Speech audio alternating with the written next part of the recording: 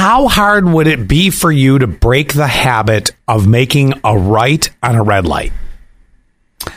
Oh, to not do it? Yes. Oh, God, very difficult. You know when you go to another state and it'll say like no right on red, or even sometimes here. Well, you specific yes. intersections. Oh, yes. That sucks.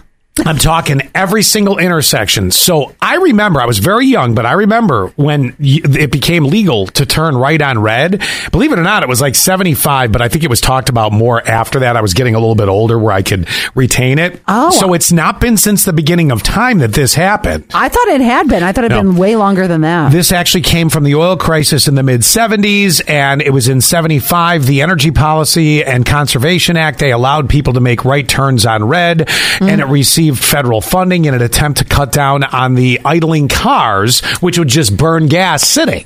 They're like, well, just go. Okay. Well, now San Francisco is considering banning right turns on red at every intersection, not just those couple. Is it because of the amount of pedestrians that are there? Well, here's the thing. New York City, too, they're looking at this, too. They're considering banning this thing. I think I'm right. And San Francisco would be the second largest city to ban right on red. Officials say they've heard no opposition to the proposed law so far, and it follows a test of the law in the, and I have no idea what this term means, Tenderloin neighborhood? What? What the hell that means? Maybe that, well, if it's New York City, it's probably, I don't know where the Tenderloin neighborhood district? I don't know. Hold on. Let me look it up. But at any rate, I come back to this. Would this not be an impossible habit to break, making a right on red? Everybody's going to do it still, so yeah.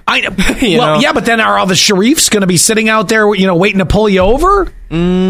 Okay, so here's the thing. The Tenderloin neighborhoods that you're referring to. Yes. They said they're famously gritty, have a lot of underground art spaces, classic concert venues, and historic theaters. So, let's see. They say it's funky, colorful streets feature a mix of upscale, trendy, and casual restaurants. Nightlife ranges from dark dives, slinging beer, and shots to speakeasies and mixing craft cocktails. Not 100% sure why they're banning in those neighborhoods, but whatever. I still think it's because they're so walkable. You know how? Oh, yeah, maybe. And this is the thing where we just had wine glass. You're trying to cross streets, and a lot of people aren't paying attention to if the lights are red or green or whatever. So, and I think a lot of people are trying to beat the pedestrians, which isn't the way to go. Oh, well, yeah. In New York State, pedestrians have the right of way. If you hit a pedestrian, you're in trouble. I think that's exactly why it is.